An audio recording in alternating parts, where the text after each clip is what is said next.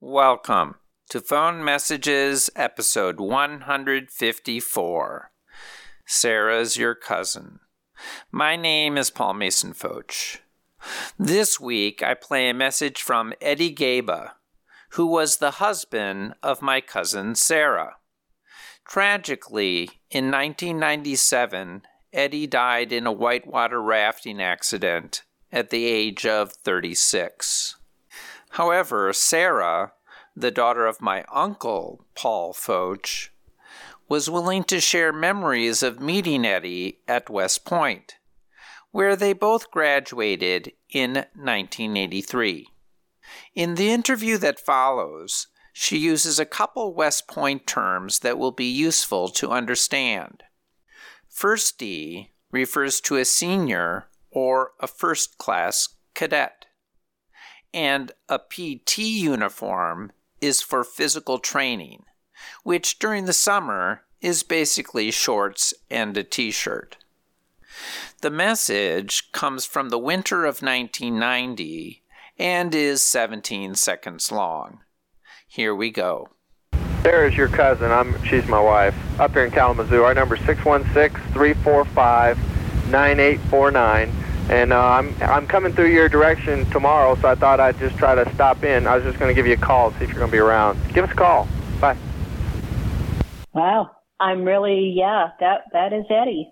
How long did you live in Kalamazoo? Not that long. So Kalamazoo represented our transition out of the military. We were both captains in the Army. Eddie took the job with Menasha Corporation. The idea was he'd get a job and then I would follow because we'd had our first child, Larissa, at Fort Riley, Kansas, which was our last duty station. Do you want to tell the story of the first time you met Eddie?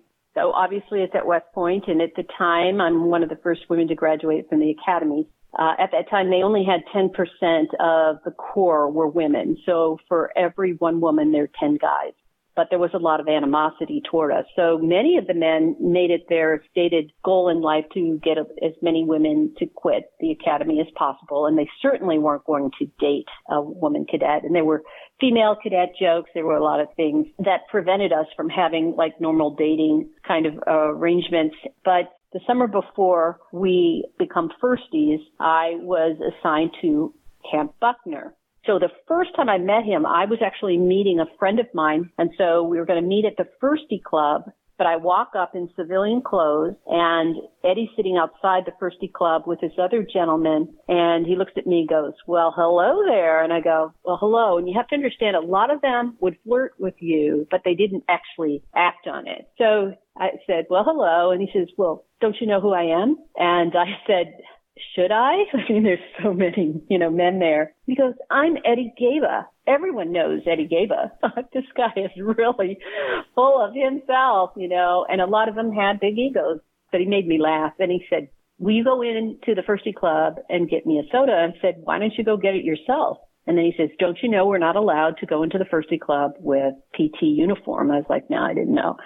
So I decided to do it, and I got him a soda. And he had always said if she had said no, that might have been the end of things. But the academic year began, and he happened to have the same class that I did, but preceding mine. So we were coming across the bridge to Thayer Hall, and he comes up, and in the middle of the swarm of cadets, he stops, and he said, "Sarah, would you go out with me?"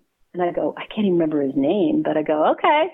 And so one day I went out a different way from the mess hall, and he saw me, and then, we made the arrangements to meet, and he was going to go get his car and meet me at MacArthur's statue. And I still remember I'm there in civilian clothes, and he doesn't come, and I see some of these other guys I had my eye on. They're waving at me, they're in their cars, they're getting ready to leave. And I was like, I can't believe this guy stood me up.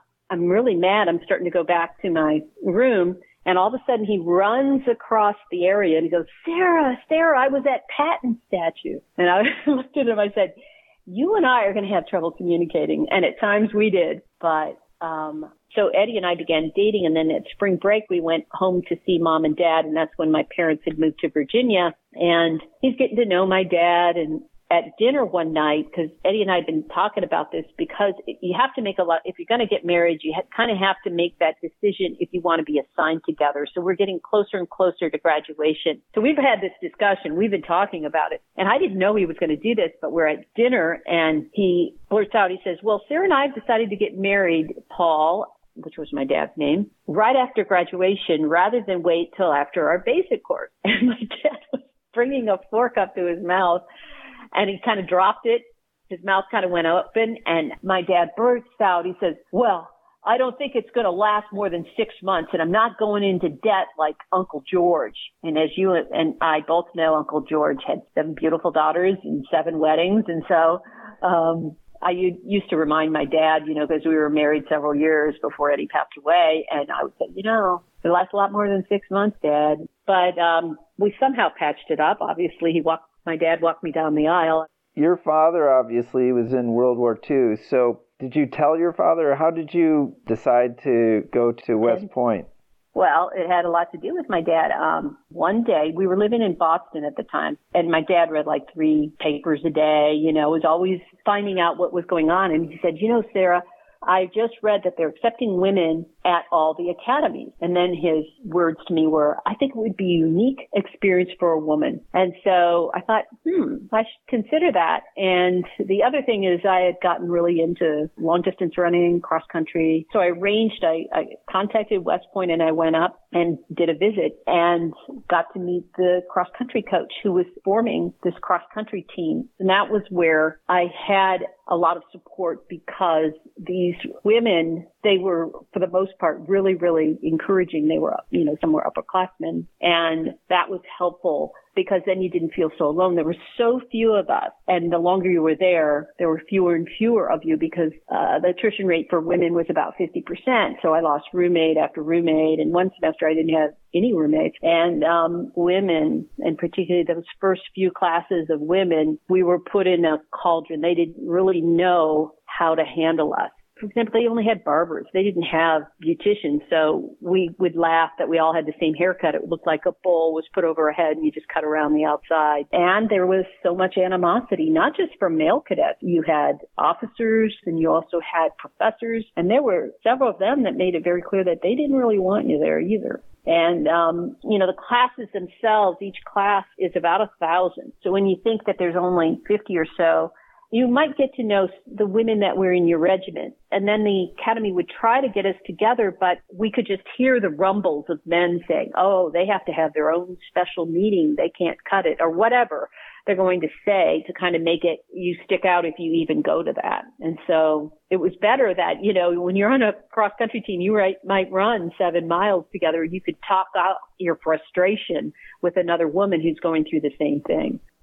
Sarah's career as a cross-country star at West Point is recorded in the September 20, 1980 sports pages of the Nyack Journal-News, which notes Army defeated St. John's, Montclair State, and Albany State in women's cross-country.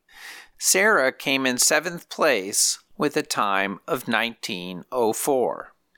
Spring of 1980 saw the first women graduate from West Point.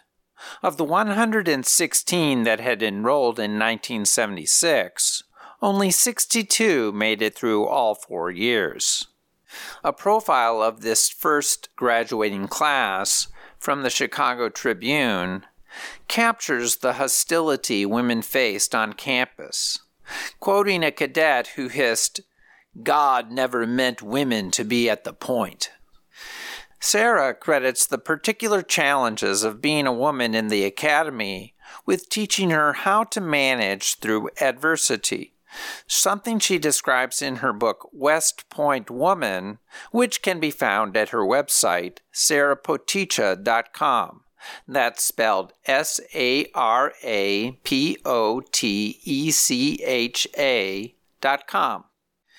If you find this podcast a challenge, please contact me through my website, pfoch.com.